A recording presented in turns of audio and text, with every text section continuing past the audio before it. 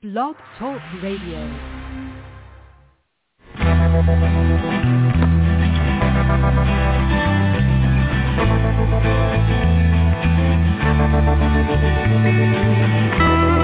Stroll through the pictures, what I've left behind. Here once again,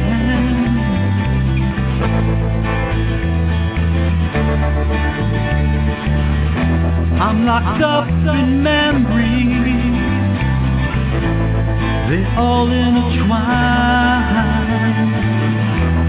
The memories in my mind. I know tomorrow, 'cause that dawn will come. You will never know just what you have done.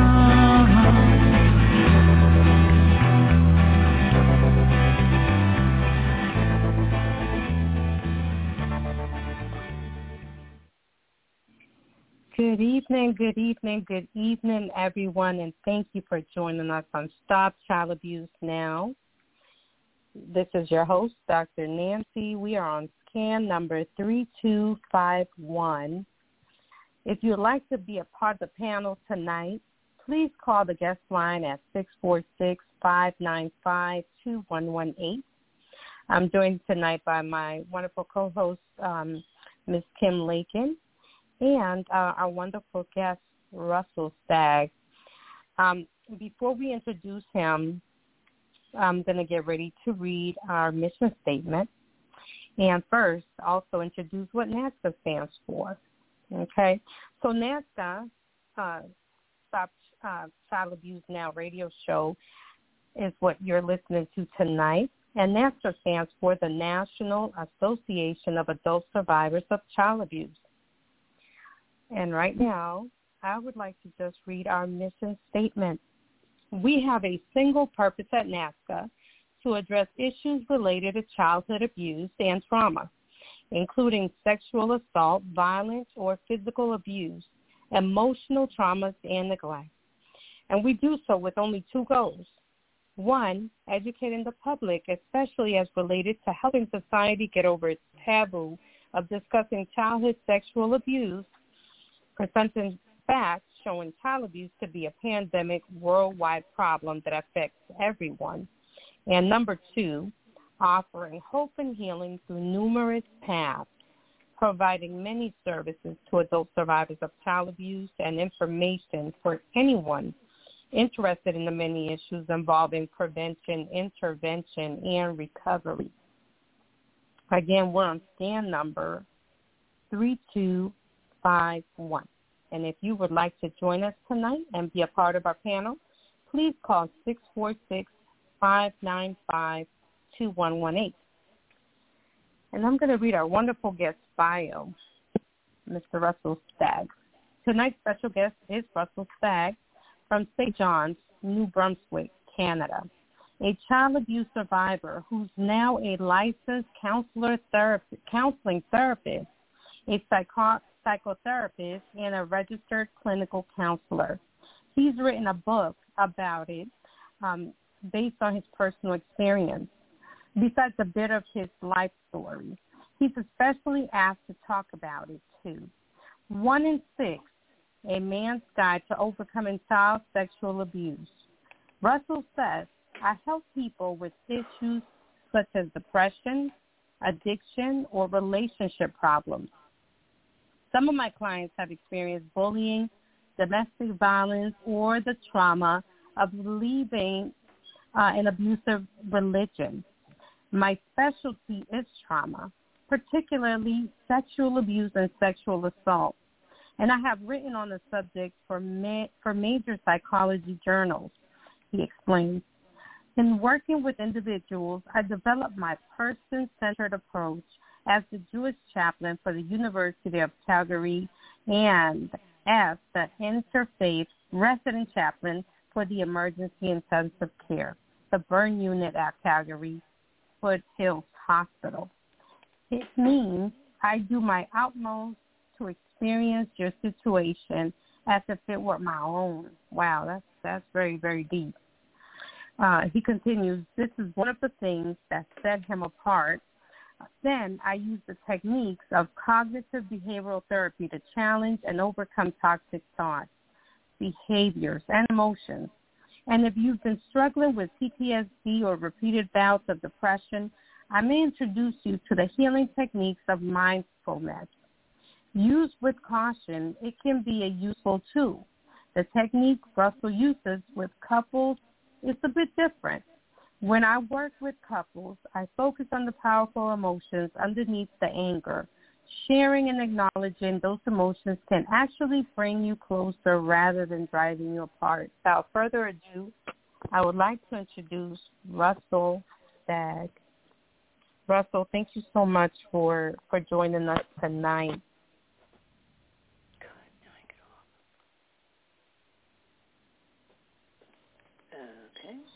Hi, Russell. Could you hear us? Hi. Russell, are you there? Okay. Hello. Yes. Can you hear me? Okay. Nancy. Can you hear me? Hold on a second, Russell. Okay. I'm so happy you're here tonight. I'm trying to help them out. I guess they're having a little problems here. I will leave my computer open, and you can work off of me, or I can help you open up the mics as they come in. Okay. Okay. Thanks so much. Okay. No, I'm on here, Carol. I'm on. I opened up. Okay, good. Then you got it all straightened out, and I can say good night. And I'm very thankful that you got on this time, Russell. Yes, I am. My God. And thank you, Carol. Can anybody hear me? Sorry about that. Yes, we can hear you. We can hear you. Okay, so you have the show together now. I'm the vice president. I have to make sure everything's okay. All right. Okay. Bye-bye now. Okay. Thanks, Carol. All right. Thank you. Okay. All right. Sorry about that, Russell. Okay. We had a little technical issue going on at the beginning of the show, and we had a few people come in and just open up the mics. But without further ado, I would like to introduce Russell Stagg. Thank you, Russell, for joining us tonight. Okay. You're very welcome. Thank you, Dr. Nancy. Yes, so as Dr. Nancy said, I'm a trauma therapist specializing in sexual abuse and sexual assault. I'm also a survivor of child sexual abuse. I'll be telling you a bit about my story, about how I came to write my book, and of course I'll be talking about my book. Sure. I plan to break for questions in about 30 minutes, and then I'll have time for questions again at the end. So the story of my life isn't really about the abuse or the damage it did. It's about my life afterward. I live in Canada. I'm originally from the UK. I'm the youngest of 3 children. My father was a university professor. My mother was of German Jewish descent, and in public she was openly anti-Semitic, which says a lot for the degree of shame that she carried around. She was also addicted to opioids, and I'm sure many of you know that in families where there's addiction, it's like the elephant in the living room. Everyone walks very carefully around it while pretending it's not there. So everybody pretended it wasn't a problem. My mother sexually abused me pretty much daily. It started about age 4.5. My nanny left. My father was at work, my siblings were at school, and I was alone with my mother. So she would call me into the bedroom to help undress her. She'd be naked to the waist. She would have me take her stockings off and her panties, and then she'd take a bath, and I would help her take a bath and help her wash and dry, and then she would get into bed and have me take my clothes off and get in bed with her. And eventually she had me performing sex acts on her. And one evening, an incredibly traumatic event happened. And I talked about it in my book that happened many years after the event that I had this flashback. As I got out of bed one morning, powerful feelings triggered an event that shook my world. The bedroom disappeared, and I was suddenly 6 again with my mother in a North Devon farmhouse. I wasn't remembering I was there, reliving a memory from almost 30 years before. I was alone with my mother.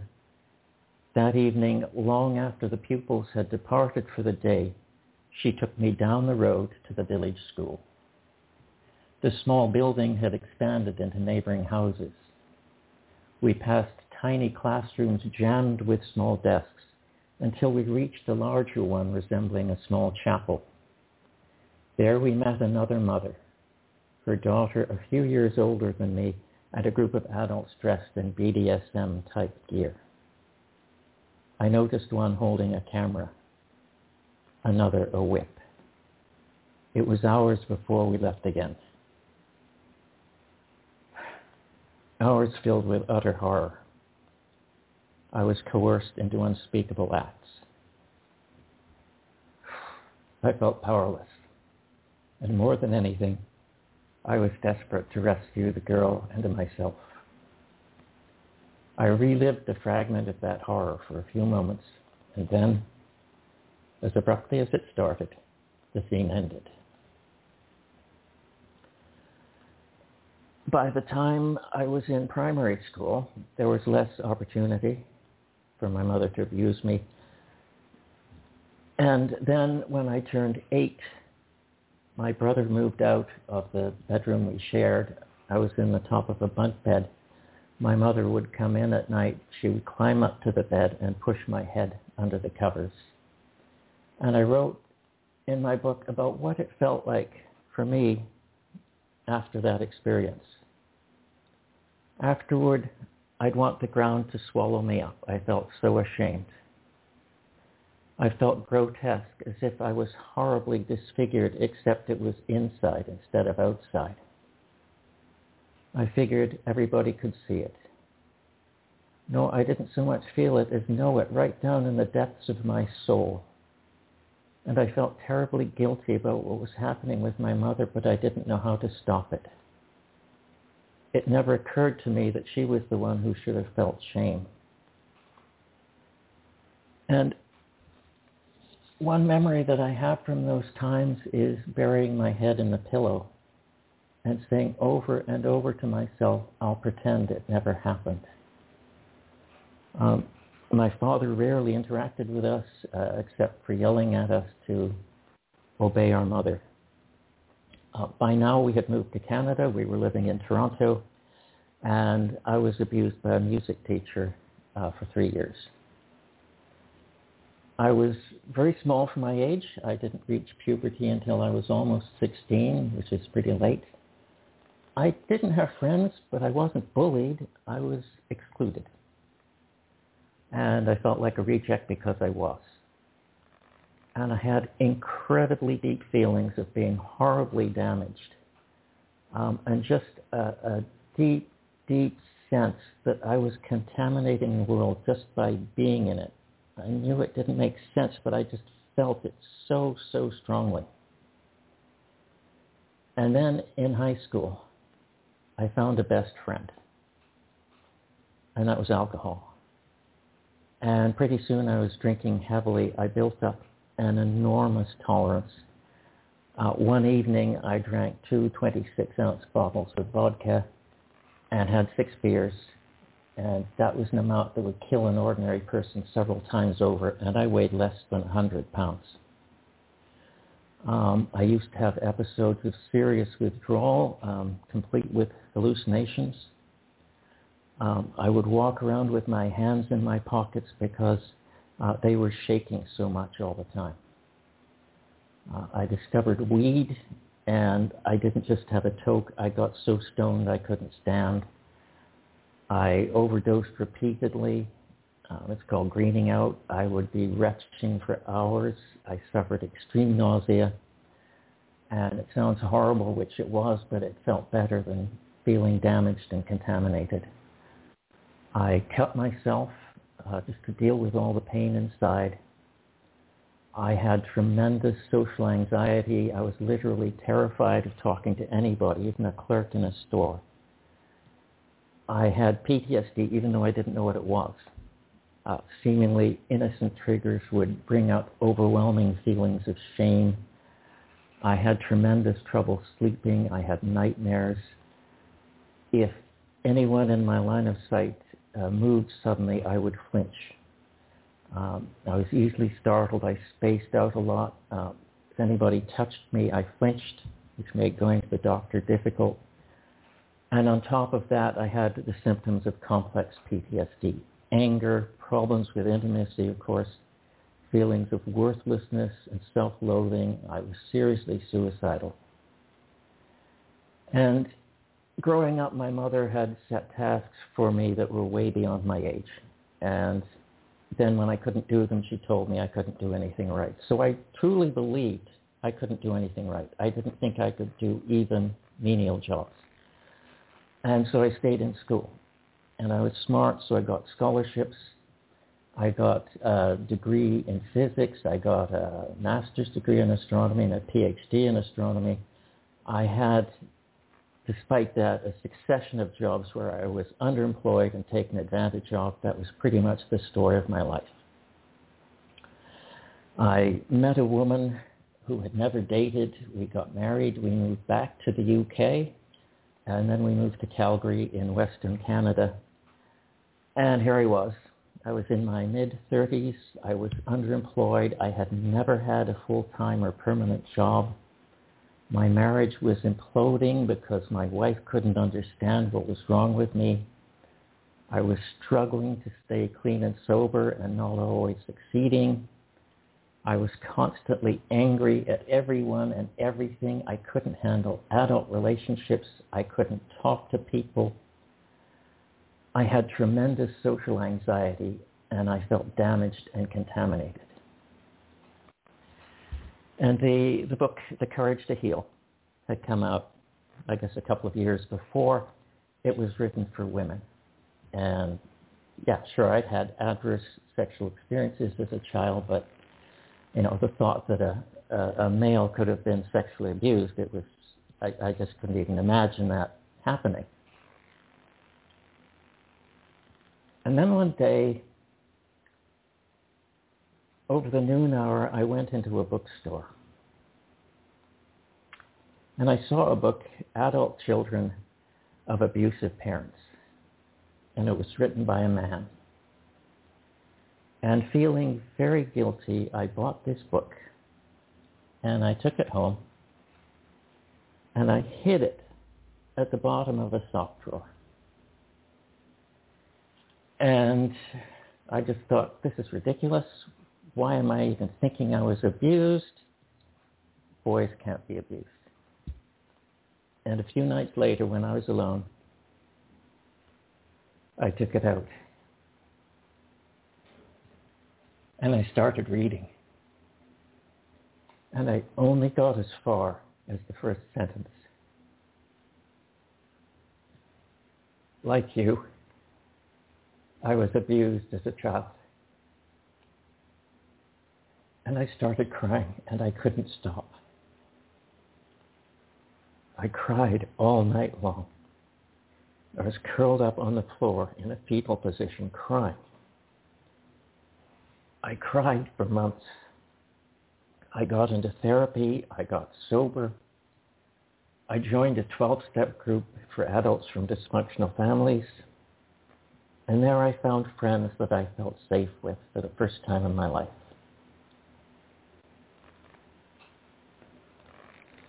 And I had a remarkable experience where I walked into a room where they were all sitting. And I didn't feel that surge of fear that I always felt when I walked into a room and there were people there. I got into AA and NA, Narcotics Anonymous, and I wrote my mother. I told her I never wanted to see her again or speak to her again, and I never did. I went to the police in Toronto about the music teacher who had abused me. They refused to do anything, so I hired investigators. They quickly found 10 others who had been abused and got affidavits from them. We went back to the police. They prosecuted. The perpetrator pleaded guilty. Nobody had bothered to tell me that I had the right to make a victim impact statement, so I didn't. And so there was a 4-year sentence, but it got suspended because there were all these wonderful letters about what a wonderful person the perpetrator was, including one from the Lieutenant Governor of Ontario. So, typical story. And then I hadn't recovered at this point, but it was the start of a long journey of recovery. And I went to a retreat in Oregon with 29 other male survivors of child sexual abuse. And the interesting thing was that most of the men there had been abused by women, and a third had been abused by their mothers. And even at that time, 30 years ago, there was strong evidence that this was typical of male survivors in the U.S., that most had female perpetrators, that about a third were abused by their mothers. The stereotype is that males are overwhelmingly abused by other males, and that is simply not true. So it was about this time that I bought a highly touted book on sexual abuse recovery for male survivors. The author described himself as a psychotherapist, but his degree was in education, and he had no apparent qualifications.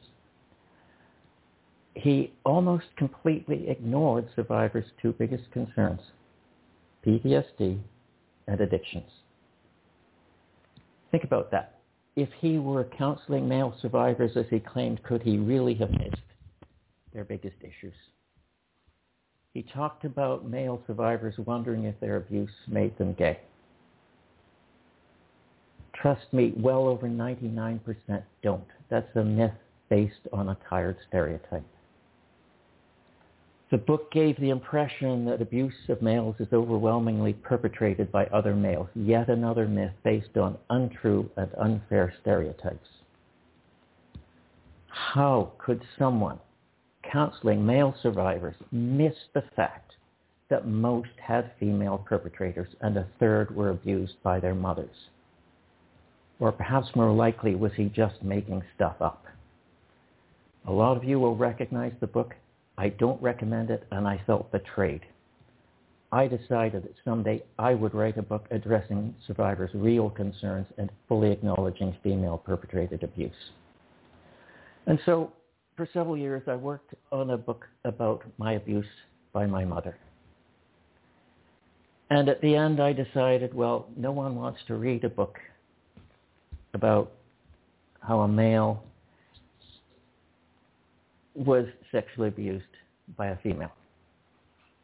I don't know if that was the correct decision or not, but I decided that was not going to fly, and the project got shelved. Well, my marriage ended, and it probably should have, long before. And unfortunately, I got into a relationship with an abusive woman. And at this time, I was teaching part-time at a community college. My mother died. I didn't go to the funeral. And all I felt was relief that she was gone. She was out of my life forever. I didn't regret having cut ties with her completely. And my PTSD got really bad about this time. I got into therapy again, and it gave me the strength to leave the relationship with this abusive woman. So here I was now in my mid-40s, underemployed. I had still never had a full-time or permanent job. I was broke. I was living in a basement suite, and for the first time in my life, I got a full-time job teaching at a prep school in suburban New York. And two important things happened. The first is I joined a synagogue. Now, that may not seem like a big step, but you have to remember my mother was openly anti-Semitic. And I had also never set foot in a synagogue myself. So it was partly a spiritual quest. It was partly an FU to my mother's memory. The second thing that happened was not so good. I got married, and I got married to a woman who was addicted to opioids, just as my mother had been. And just as with my mother, it was part of me recognized there was a problem, and part of me pretended there wasn't one. I left that job after a year. I got a job at a community college in suburban Chicago, teaching and running the planetarium, which was actually pretty fun. And I found this synagogue I really liked. I was definitely on a spiritual quest now, and I decided I was going to become a rabbi.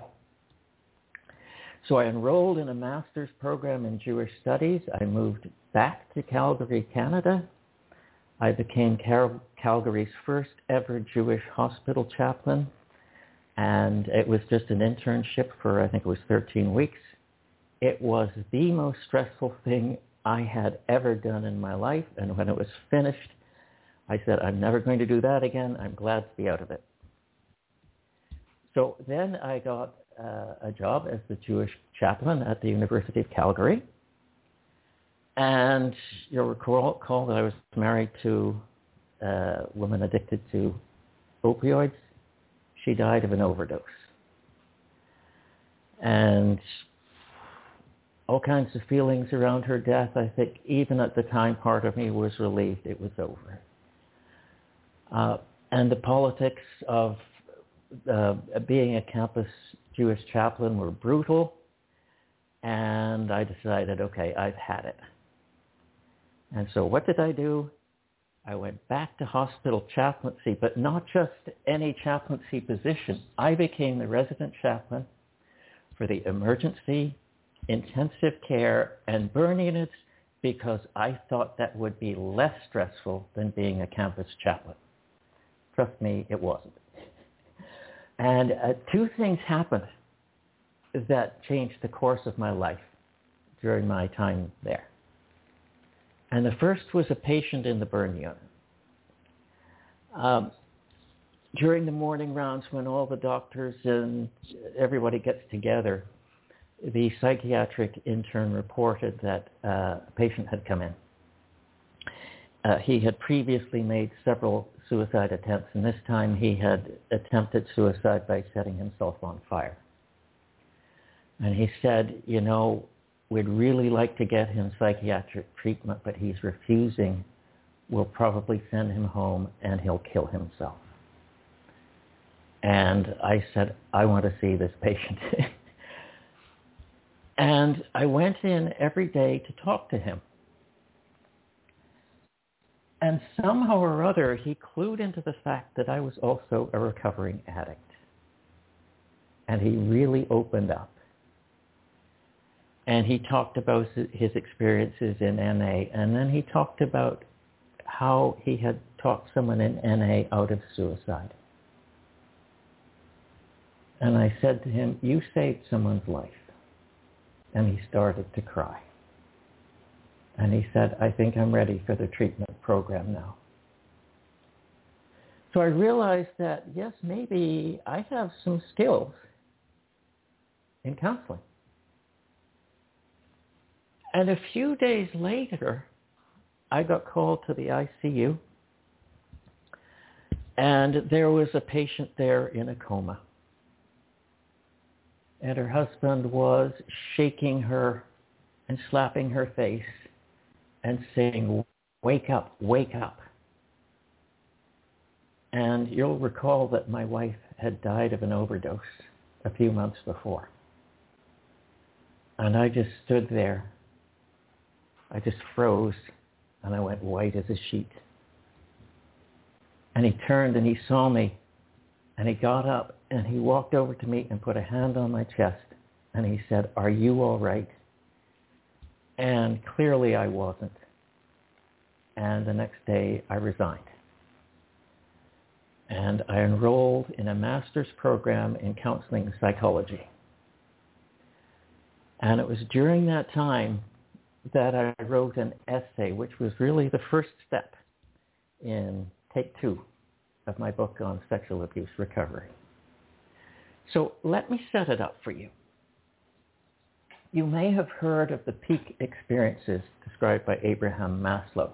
Basically, there are these times when we feel at one with the universe. We feel this profound connection. And people describe these peak experiences as the best experiences of their lives. And Maslow got really excited about this and started investigating. And one of the questions he asked people was, well, has this peak experience affected your life? And people said, no, it was great, but no, it really hasn't affected my life. And then in 1963, a psychologist named Frederick Thorne wrote a really short paper for the Journal of Clinical Psychology. It was actually pretty lame. Probably no one else but him could have got that published. But he said, we should be looking at the opposite of peak experiences. And he called the opposite of peak experiences nadir experiences, the very worst experiences of your life. And I'm sure a lot of people listening can identify with that. But Frederick Thorne never followed up on that. Although Maslow did, in the second edition of his book, he did note that maybe we should be looking into these nadir experiences, the worst experiences of people's lives, but nothing ever came of that. So the term wasn't used for 50 years. And here I was, 50 years later, now a psychology student, writing an essay. Well, I was living in Calgary, and on weekends, I would climb mountains. Calgary's right close to it's in the foothills of the Rocky Mountains. And you climb these great peaks, and it's a wonderful experience. You can see snowy peaks for hundreds of miles. And it's breathtaking, it's exhilarating, but when you look around you, it's just rock. There are no trees, no shrubs, no vegetation. It's in the valleys that things grow. What a metaphor for a transformative experience. It's in the valleys that things grow. And my essay talked about one of those valleys. It was an incident on March 6th, 1987, in Zeebrugge, Belgium. The overnight car ferry to Dover, England, the Herald of Free Enterprise, had just pulled out of the dock with about 600 passengers on board. And if you've been on a car ferry, you know that there's a gate at the front. And it lowers to let cars off, and then it raises again to keep water out when the ferry's moving. Well, the ferry was chugging slowly out along a long breakwater, about a mile long in the harbor. And nobody noticed that the gate was down.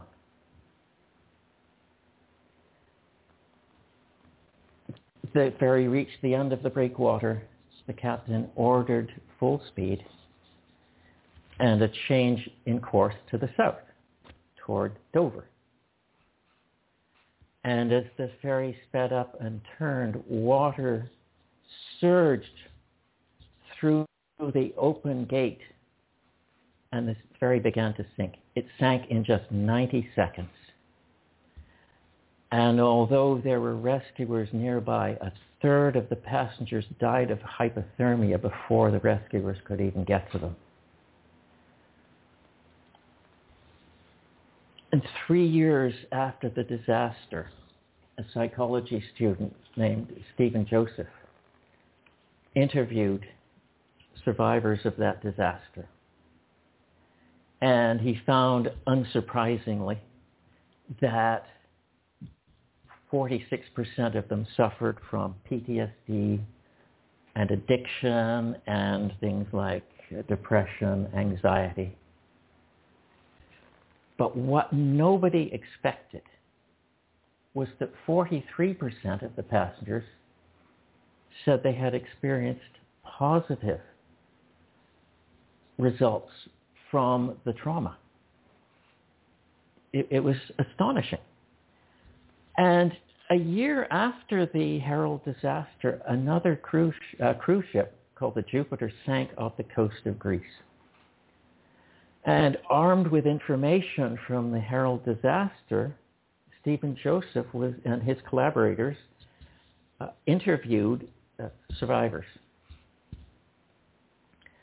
And every single one of the hundreds they interviewed, every single one disagreed with the statement, "My life has no meaning anymore."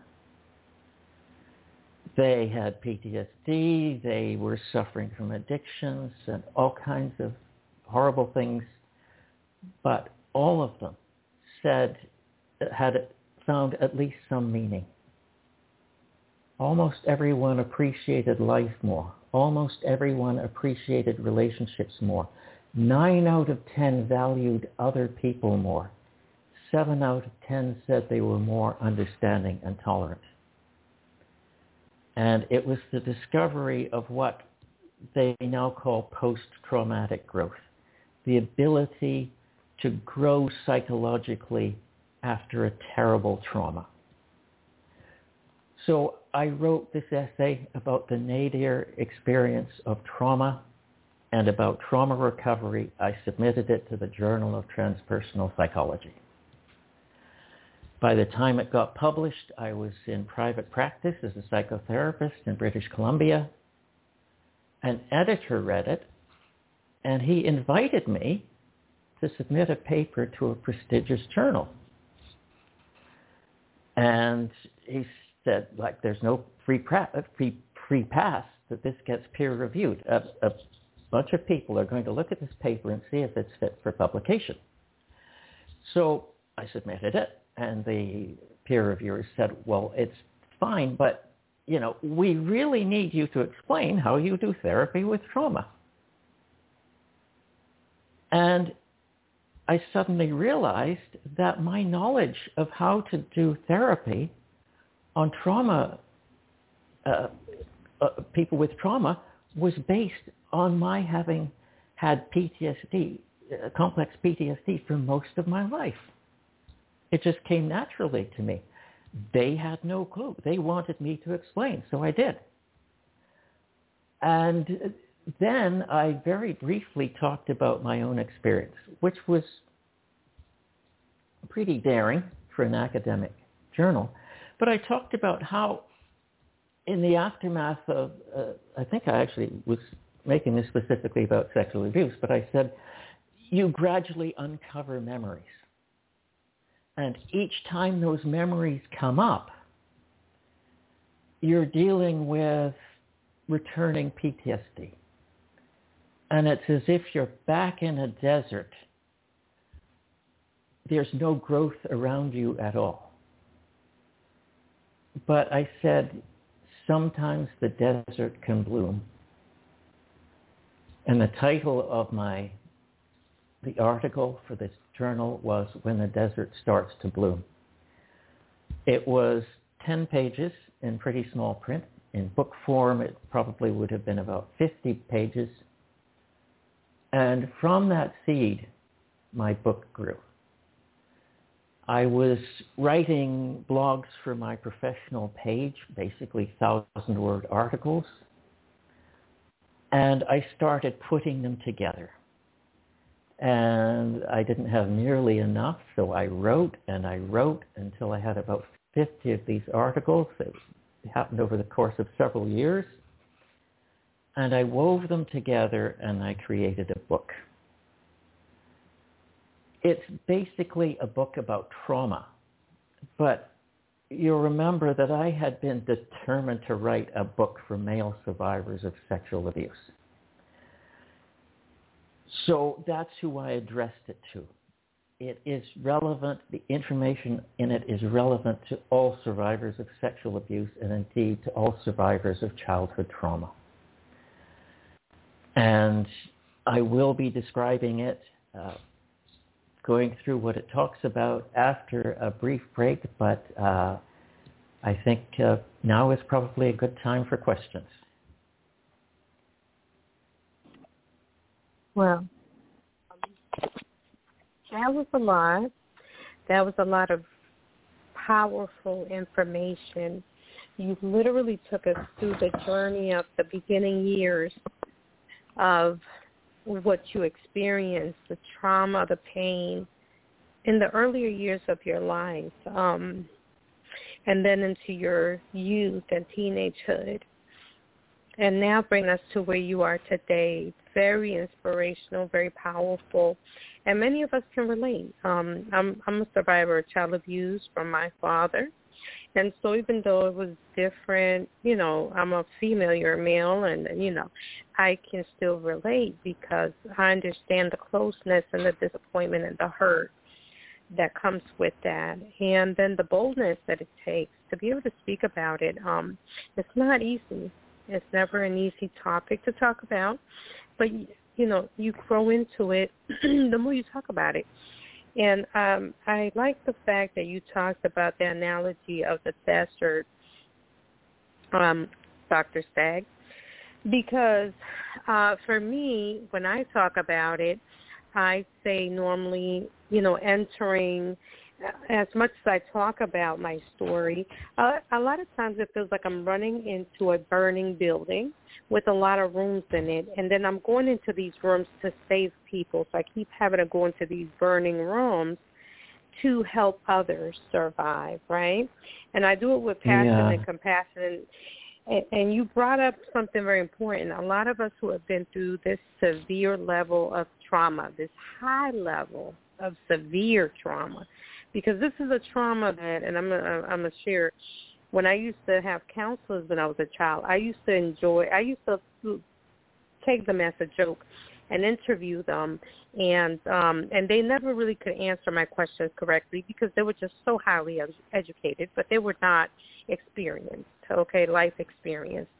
But the fact that you have not just the quality of training and expertise, very well deserved titles that you've earned because of the level of disrespect that you've experienced, you're able to connect with survivors on a level that many professionals, they cannot. And so when adults used to try to connect with me counseling-wise, my question would be, have you been through this? They're like, no. Have you been through that? No. And they could never answer me as a child. And so my mom tried to get me help. So anyways, it's not about me, but I was able to connect to a lot of the story because it's very easy to connect. Now I'm going to go back to your earlier years, if I may. You talked about your father. Can you tell us a little bit about what happened with him? Did you ever get a chance to say to him what happened? Did any other siblings share with you that they've experienced anything like it? Not sure if you feel comfortable talking about that part, but can you let us know what happened with your dad? And then, and I'm asking that because I'm a child abuse survivor. I'm a suicide survivor, and I lost my sister to suicide. Later on, we found out she also was abused. So a lot of these, like you said, PTSD, depression, anxieties, and all of these issues that come with, and addictions, that come with survivors of this high level of abuse. So if you could answer a little bit of that would be great. Okay, no. My father was not approachable at all, and my siblings, they're just, I think, determined to paint a rosy picture of the family. Whether they believe in it or not, that's what's happening. So I wasn't able to talk to my father, and I couldn't talk to my siblings. So I was pretty much alone. There wasn't anybody that I felt I could talk to. Now, you did say you had a best friend at one point. Did you ever try to open up to an adult, or do you ever feel safe enough to open up to your best friend or anyone at all? Okay, well, my best friend was alcohol. But you did say that. I didn't. No, I mean, if you can't even trust your parents, who can you trust? And I just felt I could not trust anybody. So there was nobody that I felt safe opening up to ever. That's fair. I want to open up the mic. Oh, go ahead. Sorry. Okay, all right. Yeah. What are you going to say well, first? I mean, as a therapist, I'm often the very first person that people have told.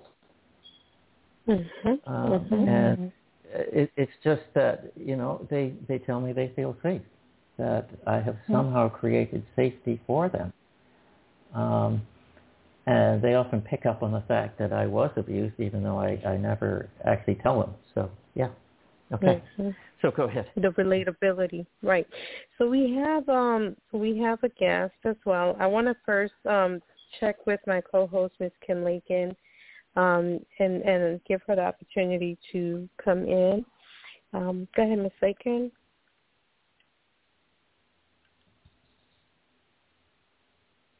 Are you talking to me, Annalicia? Thank you. Yeah. Oh no, Hi, I think she's off. Oh, but okay. Yeah, you can bring. If you want to go ahead, you can go ahead and talk. I can say what I was going to say. No. It's okay. No. I apologize. It's okay. Go ahead. Not at all. No, I was trying to get off of mute. That always seems to be a problem. It happens. Start talking. No, I don't really have a question or anything, Russell. I'm sorry that you had to go through all of that as well. As you know, we all have pretty much been through something, but it is just sad. And like you said, that just resonated with me so much, the fact that if you can't trust your parents, who can you trust? And so I think a lot of us were kind of in that boat of like, I can't really tell anybody because the people that I should be telling are the people that are using me. So I'm sorry that you had to go through that as well. Yeah. I'm honored to be able to hear your story. Yeah, thank you. For being on again. Since Monday last week didn't work too well, but we're glad that you're on again with us. I know you're a regular. Okay. You've been on before. But nice meeting you. Thank you. Okay, so should I get on with talking about the book? So we have, Annalicia. Go ahead. I know you had a question. Go ahead. Yes. Okay. Hi, my name is Annalicia. I just wanted to tell you thank you for sharing your story. It resonated with me. Oh, you're welcome. I'm definitely new to sharing my story, and my whole life kind of feeling like I haven't had a voice, and I've been scared to talk about it. And after losing my mother last year, kind of rehashed and I guess unlocked all these repressed memories that I had. And long story short, I recognized what you were saying, and I recently became was certified in sexual abuse for children out here in Florida.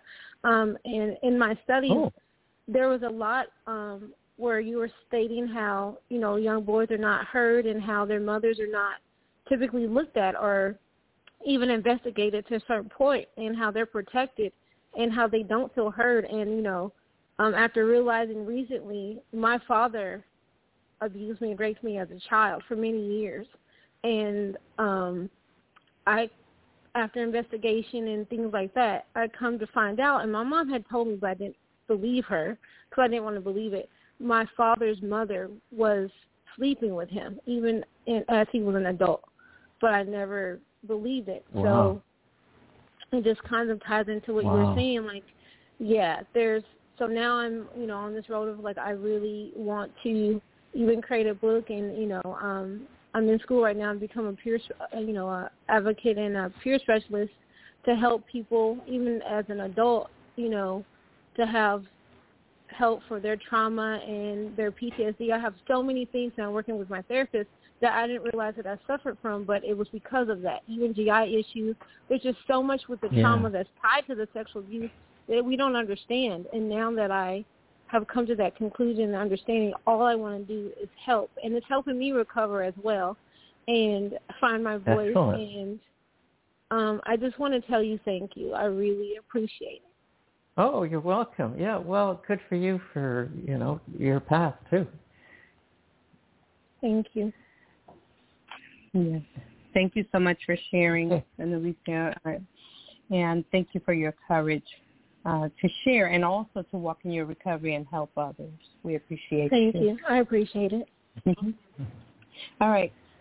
Dr. Stagg, if you can just take us to the next step. I know you want to talk about your book, and we need to hear about your book, so I'm going to open up your mic. Okay. All right. So my book is 1 in 6, A Man's Guide to Overcoming Childhood Sexual Abuse, and it differs from other books on sexual abuse because I don't have a lot of stories about the past. Because as I say in my book, healing doesn't happen in the past. It's about what's happening to you now. There's a lot about PTSD and addiction, the two biggest problems facing survivors. And I cite amazing statistics about male victimization and female perpetration. So I start with a grounding exercise for when you get triggered and suggestions for self-care when you get triggered, because people reading my book are going to get triggered, so that's right at the beginning. I talk about my story and, having to perform oral sex on my mother when I was young. I talk about that very sparingly, probably 1 to 2 pages, and then 1 page on the after effects, because the story isn't about my abuse. It's about the recovery. And I talk about the stages, the abuse and the damage, the turning point, which I talked about just reading that book and just being completely overcome, and then the post-traumatic growth. The statistics I cite are based on reputable studies with tens of thousands of subjects, and I simply report on their conclusions. At least 40% of child sexual abuse survivors are male. Most had female perpetrators. 1/3 were abused by their mothers. Those conclusions are based on really, really solid research by highly reputable researchers. And I find the same in my practice. Of hundreds of clients I've had, 1 was abused by a priest, 1 by a coach. Most of the rest had female perpetrators, and at least 1/3 were abused by their mothers. And typically when I tell female therapists this, they say, well, I never see it. In my experience, it's really rare. And what they don't realize is that many male survivors have told me that they were unable to disclose their abuse to female perpetrators. So those female therapists are seeing it every day. They just don't realize it. In the next section of my book, I have 2 chapters on PTSD. Most people don't know that sexual violence is the number 1 cause of PTSD.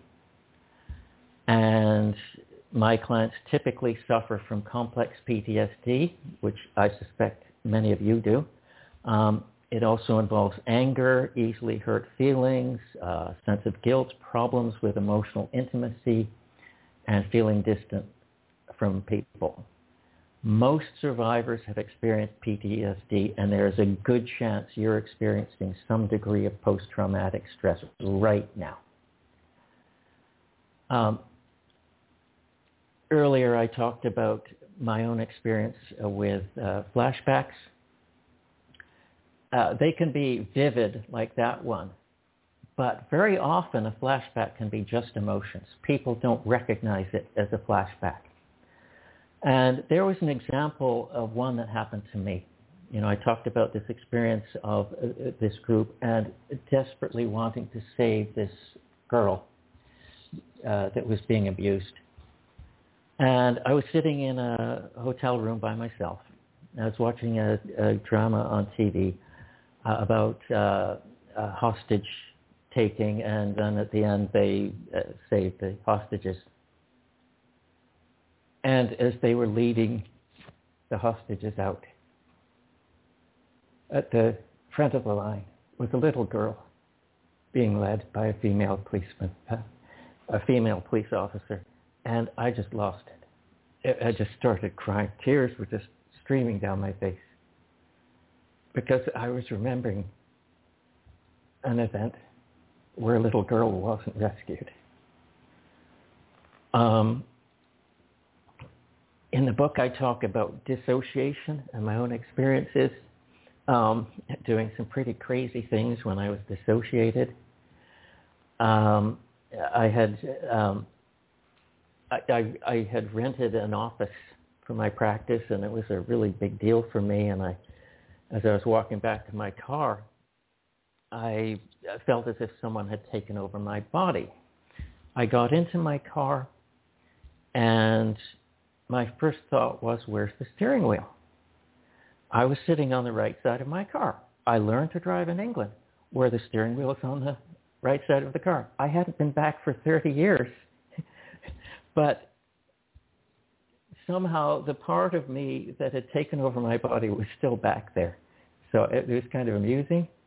Then in the next section, I talk about, I have 3 chapters on addictions, including addictions to porn and sex. I've counseled both male and female clients addicted to porn and sex. I talk about my own struggles with addiction and give some advice for addiction first aid. And then I talk about, just some helpful advice for addiction first aid. Think about scenarios that might cause you to drink, use, or act out again. Be ready for them with an emergency action plan. Then be ready with some strategies. Think about using, including long-term consequences. Have support people you can call. Plan your time so you won't be bored. Give yourself half an hour if you're on the verge of relapsing. Remember, recovery won't always be pain-free. And remind yourself addictions cause more pain in the end.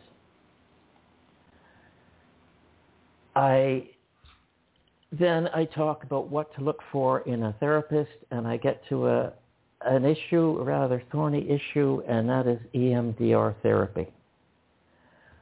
I know there are people out there who swear by it. People phone me up asking me if I do EMDR therapy, and when I say I don't, they hang up. EMDR, for those who don't know, it's eye movement desensitization and reprogramming. It's used for PTSD. It's trendy and it's widely used, but it's problematic. Inexperienced therapists can pay $1,000 or so to take a weekend course. They get a certificate that says they're trauma therapists, and then they go around telling people EMDR is the best therapy for PTSD. Couple of sessions and you're all fixed. The American Psychological Association became so concerned about this, they set up a committee. In theory, it was to look into PTSD treatment, but really it was to address all the hype around EMDR. And they reported that EMDR was questionable, that the best treatments for trauma are all based on the techniques of cognitive behavioral therapy. My 2 regulatory colleges require therapists to disclose that EMDR is not the best therapy for PTSD, that there are dangers to it, and they're not to make any promises about how effective it is. So although some people will come to me wanting to do EMDR. I do not do it. I do not recommend it. And I have the backing of the American Psychological Association and my regulatory colleges. So, some people are not going to like that, but that is what the American Psychological Association is telling us. Then after PTSD and addiction, I get to the biggest issue for male survivors, and that is hostile therapists. If you're a female survivor of abuse by a male, you can pretty much expect compassion and empathy from your therapist. So, you could imagine a woman going to a male therapist talking about how she was raped by her father as a child. And then the therapist saying, I wonder what made him do that. Most people would consider that highly inappropriate, even unethical. But if a male survivor of abuse by a female goes to a therapist, I can pretty much guarantee he will not be treated with compassion and empathy. I can pretty much guarantee it. I can pretty much guarantee the therapist will rush to defend the perpetrator. Every female therapist I have ever been to, every single one has said to me, I wonder what made her do that. It's sexist. It makes the survivor feel blamed for the abuse. It's highly inappropriate. It's unethical. And I would like to see my book put a stop to it.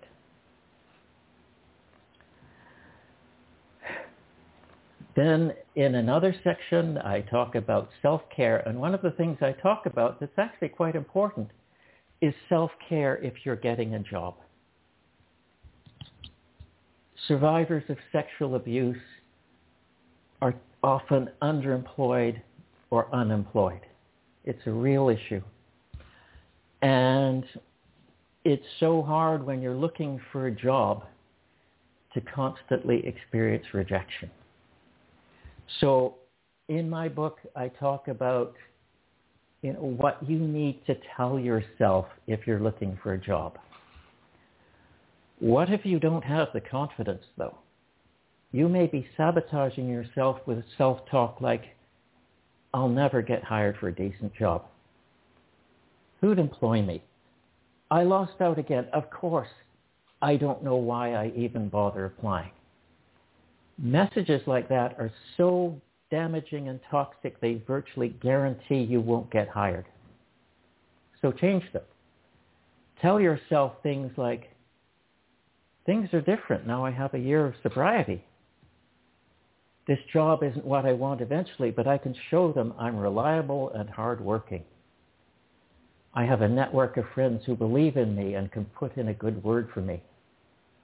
I'm seeing opportunities I never saw before. It's hard, but staying positive will help your job prospects.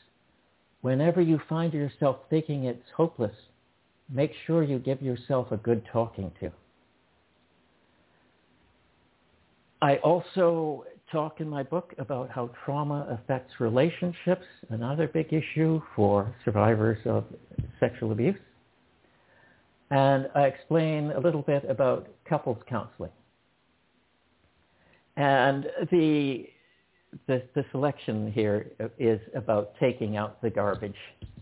It's kind of stereotypical. But when a couple argues about taking out the garbage, it's never really about the garbage. So here's what I wrote. In sessions with couples, I encourage them to start with what is going on underneath the anger.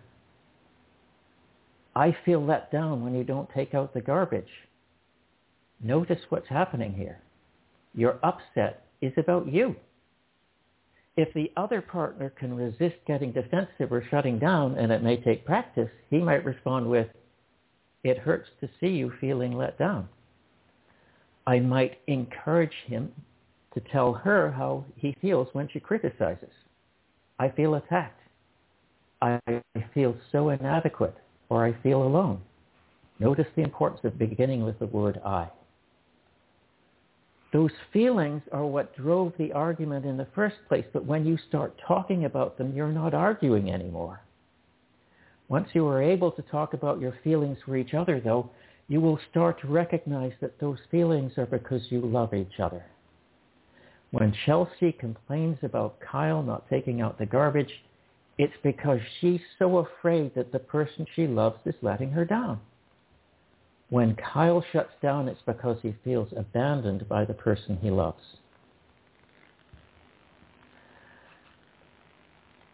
In my book, I then talk about topics like suicide prevention, and I talk about mindfulness, meditation. I am obliged to put in a warning that mindfulness meditation can bring up memories, traumatic memories, but in fact, I've never had a client who's complained about that happening. So, I have to put it in for my, so don't get disciplined for it or anything.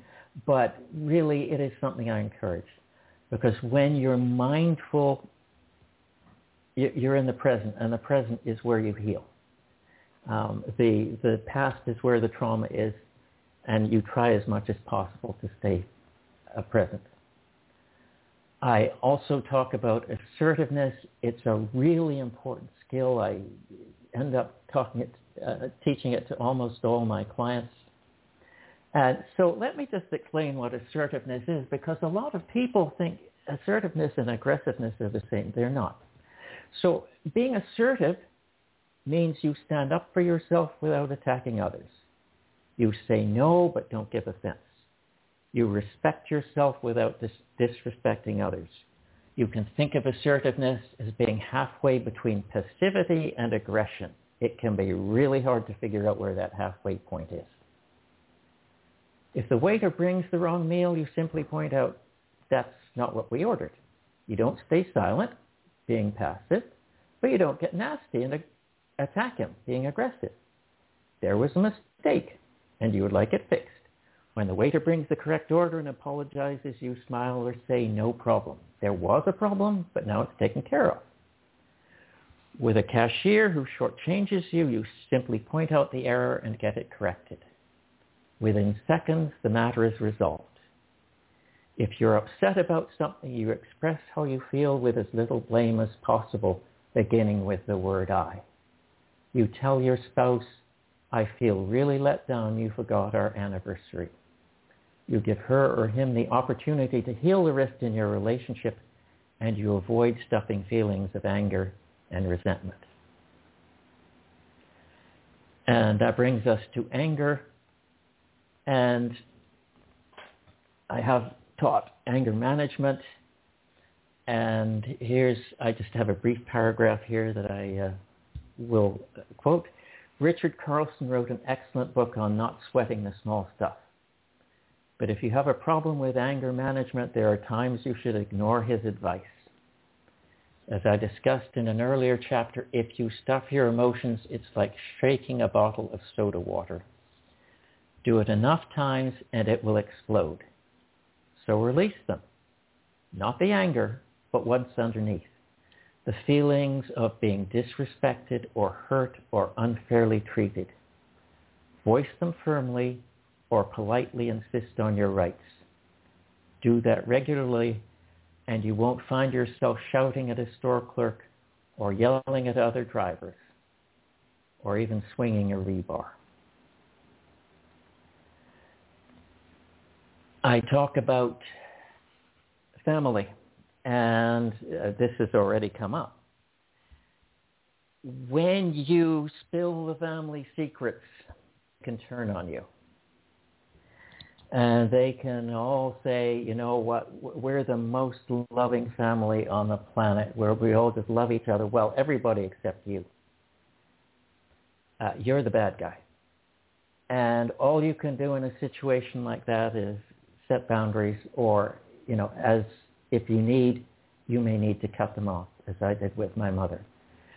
And it's something that I help my clients do when they clearly need to do it, that a family member is so toxic that they need to cut them loose.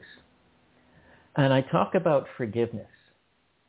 And I know that there are all these religious messages about how you should forgive. but you need to be careful. And so let me just read what I wrote in my book about forgiving. The past few years and the Me Too movement have shown us that perpetrators often offend over and over, while society turns a blind eye. That's why we need to hold people to account, not forgiving them past indiscretions. We need to draw attention to those who previously got a free pass for rape. We need to stop forgiving if it means someone will do it again. Such premature forgiveness could make us parties to child rape. So before you beat yourself up for not forgiving, I beg you to recognize there may be times when you cannot forgive, times when you must not forgive. The problem is, some people, including therapists, will tell you that you need to forgive yourself for crimes committed against you. If you need to do that, though, it must mean you are to blame, right? So don't go there. Don't ever go there. And as the book closes, I talk about growing from trauma and how when new memories come up, the PTSD comes back and it's like being in the desert again. And so I'd just like to read the last two paragraphs of the book. As our recovery progresses, we may encounter not a single desert, but a series of them as we deal repeatedly with new memories. Each time we may experience flashbacks, struggle with addictions, and battle inner turmoil. Eventually, we start to see change and growth again. In this book, I've tried to cover all the ways you can nourish growth in yourself. I've discussed sex, relationships, suicidal thoughts, assertiveness, anger, self-care, choosing a therapist, dealing with family, and not rushing to forgive. I encourage you to return to the chapters of this book as they seem appropriate, whenever they seem appropriate. Like me, you may have times when you find yourself back in the desert again, seeing nothing but desolation all around. Don't give up. The seeds of recovery are within you. And with a little water and sunlight, their sprouts will find their way to the surface. That's when the desert starts to bloom. And I was going to call my book When the Desert Starts to Bloom, but I realized if I did that, it would probably end up in the gardening section. So it's called 1 in 6, A Man's Guide to Overcoming Childhood Sexual Abuse. You can read a bit of it on Amazon. I have a website where I have excerpts from it. It's russellauthor.ca. That's russellauthor.ca. Russell has double S and double L. You can get a Kindle edition. It's pretty reasonably priced. And as I said before, it's addressed to male survivors because I felt I needed to do that. But almost everything in it applies if you're a female survivor of sexual abuse or if you suffered physical or emotional abuse. So I do hope my talk has been useful. And I thank everybody for listening, and I would be delighted to entertain your questions now. Thank you so much. You know, I mean, a lot of what you said, you're welcome. many of us can relate and take something away. You know, you gave wonderful nuggets. I think in the area of anger management and understanding that when you're forgiving family members, it's okay to cut people off. And that's not just family members. That could be friends or anyone who's negative and toxic. So I completely agree. I've had to do that with a few people. But guess what? It just creates peace in your life, and you start to control your environment and the peace in which you allow to disrespect you or to hurt you. Because when we were younger, we did not have any control to stop these people who were abusive from abusing us. And so to be able to stand up for yourself and set a boundary, I think is really important to do it, even if you do it with respect and love and peace and all that good stuff. But it gives you a sense of, it strengthens you, and it makes you feel like you can protect that little boy in you or that little girl in you who has lived a life without a voice for so long and been disrespected and abused in so many levels, and not rushing to forgive. Yeah, go ahead. Mm-hmm. That's absolutely right. Setting boundaries with people, mm-hmm. even cutting them off, is one of the most important skills that survivors can learn. Yep. And we have to practice that because we didn't have a voice for so long. I wanted to invite our co-host, Ms. Kim. I don't know if you had a comment or a question, something you want to share. Please join us. Okay, thank you. Yeah, we had a couple people on, and I don't know what to them, but I can just relate quite a bit with what you're talking about, and especially as setting the boundaries goes. I've been really working on that myself as far as allowing one of my abusers to still be an intricate part of my life because it was my dad. And so I have been groomed and trained to always be there for him. And now we're the only people left in the family. Everybody else has died, with my younger brother. And so I am really having to start to set some really hard boundaries. And it's hard because he's getting older and more elderly. But he's also getting more demanding. And I am at the point in my life where I'm like, you know what, I am done just bowing over and doing everything that everybody else wants, because I've done that since I was 5 years old. And I took, taking care of him since I was 5 years old, basically. And, he's getting older and elderly, but I've also, I've had a lot going on in my life, too, and he never stops to ask about that. It's just always about what I can do for him. So I'm starting to see things a little bit more clearer now, too. And I do think that a lot of it has been age and then also the therapy that I've gotten into, for sure. And I just started I think I've been to 4 sessions of the soul equine therapy. So it's, just letting the horse's energy help to heal you and help you to start feeling more with your heart and getting out of your head. Because, again, that's what we do. We're always thinking about ways, or I did anyway, about ways that I can help everybody else. And that's where my mind always goes. And the detriment of me completely losing myself and feeling like I have nothing to even give to my 3 grown kids and my 6 grandkids. And so I need to start putting those boundaries up. Yeah, it's been kind of a burden for a while, but I'm sorry it took so long for me to get to this point, because I know it's hard. It's extremely hard on him, but, I get what you're saying. So yes, thank you for sharing that.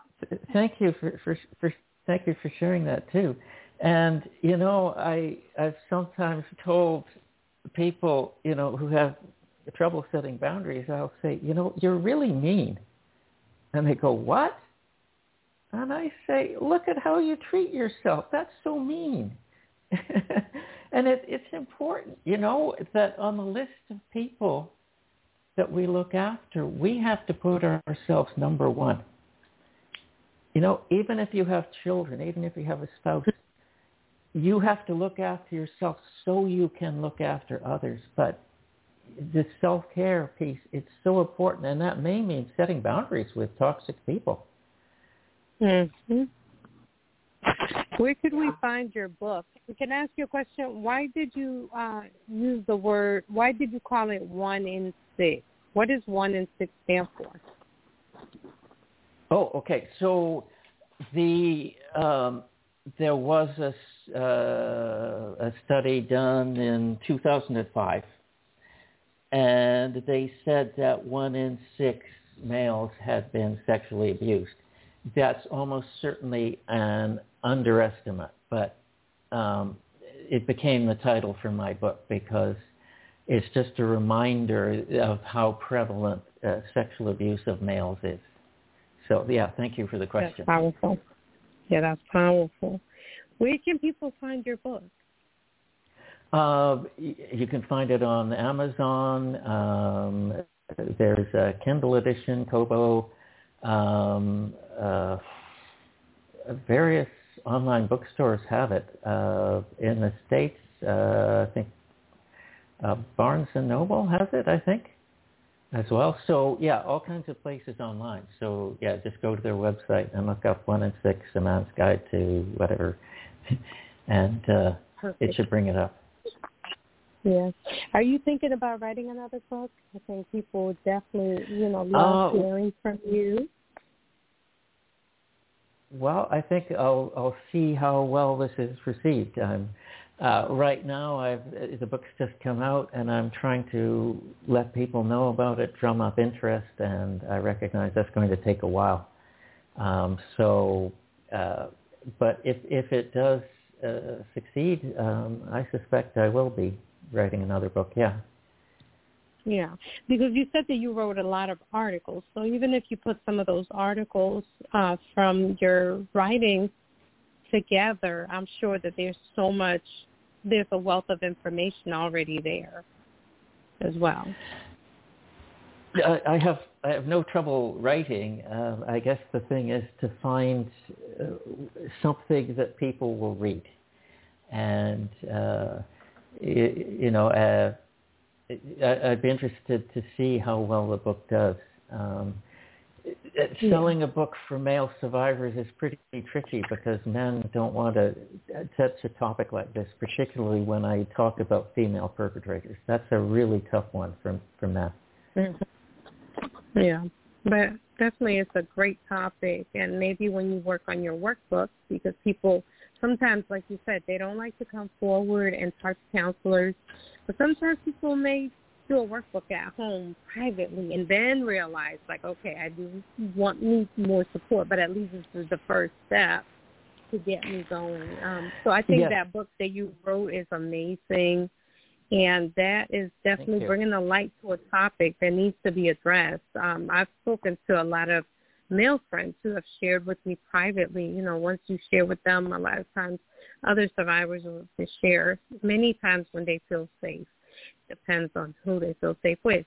But you're creating a safe space by sharing your story and sharing your book. I think that's a beautiful thing. Thank you for all that you're doing in the community, and thank you for furthering your education in the field that you've survived to help other people survive. Wow. Yeah, you're welcome. Yeah. Is there anything else, any words, anything you want to leave us with? We have about 5 minutes. Anything you want to share, things that people can look out for, or anything that you want to share? It's your floor. Oh, okay. So, I used to be a chaplain, and so in my book I talk about spiritual healing, and when I talk about it, it's usually healing from, an abusive religious background, and so I'm not pushing any religion. I mean, I'm Jewish, but I don't push any religion. I don't necessarily encourage people to join a religion, but I do talk about, what are you looking for? Perhaps you just get, you just need nature, whatever it is you're looking for. And I have an exercise in that. But one of the things I talked about, the valleys. And so I thought maybe I'll just read what I wrote about that. You may be looking for uplifting spiritual moments, such as the peak experience is described and researched by psychologist Abraham Maslow. My guess is not too many readers are having peak experiences in their lives. Many of us know far too well their very opposite, the nadir experience of child rape. The surprising thing, though, is that a peak experience is like a mountaintop. It's exhilarating. It's wonderful. And when you look about you, what do you find? No trees, no shrubs, no vegetation. It's in the valleys that things grow. Our moments of feeling wounded beyond repair can lead to our moments of greatest healing. The lowest points in our lives can turn into moments of growth and connection. Please remember that. And so I think it's important to realize that, it's in the depths of, dealing with the worst of trauma that we actually often get the most healing. And so let me just read one more thing. Do we have time? About 3 minutes? Okay. Yeah, 2 minutes, so go ahead. Okay, so I'm talking about addiction recovery, and I had just had surgery. The doctor had sent me home with morphine pills. And, of course, I had 19 years of recovery. That evening, I was in so much pain I couldn't even stand. Dragging myself into the kitchen, I tore open the packet of morphine tablets, grabbed a glass, and filled it. I knew the pills would knock me out and I would miss my Friday ritual. I also knew it would be the end of my sobriety, perhaps forever, but I hurt so much. Then a moment changed my life. As I looked up after pouring a glass of water, I saw my guitar beside the couch, the candles ready to be lit, and my dog Daisy waiting patiently for some of my bun. At my weakest moment, the moment I might have let my sobriety away, the only thought that saved me was that I didn't want to let Daisy down. I put the tablets back in the box and crawled over to the couch. After I lit the candles and began singing a song welcoming the Sabbath angels, Daisy snuggled next to me. I was in a lot of pain, but with my pet there, everything was okay. That's what recovery's like. I wasn't pain-free, but I was content. That was beautiful. That was beautiful. Thank you. Thank you for joining us, and thank you for sharing your story. We're down to 15 seconds. So we just want to, again, thank you, Dr. Stagg, for sharing your story with us. Thank you for sharing your wonderful book, 1 in 6, and we hope that everybody can find a copy. Y'all have a good night. Okay. Thank you. Good night. Thank you, Russell. Good night. Have a good night. Thank you. Good night. I'll know tomorrow, 'cause that dawn will come.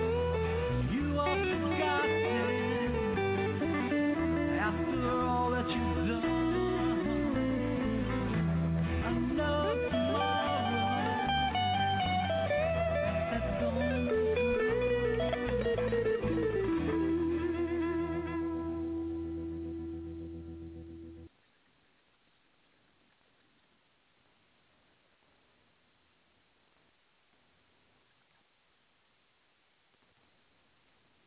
Judy was boring. Hello. Then Judy discovered ChumbaCasino.com. It's my little escape. Now Judy's the life of the party. Oh, baby, mama's bringing home the bacon. Whoa, take it easy, Judy. The Chumba life is for everybody. So go to ChumbaCasino.com and play over 100 casino-style games. Join today and play for free for your chance to redeem some serious prizes. ChumbaCasino.com. No purchase necessary. Void where prohibited by law. 18 plus terms and conditions apply. See website for details.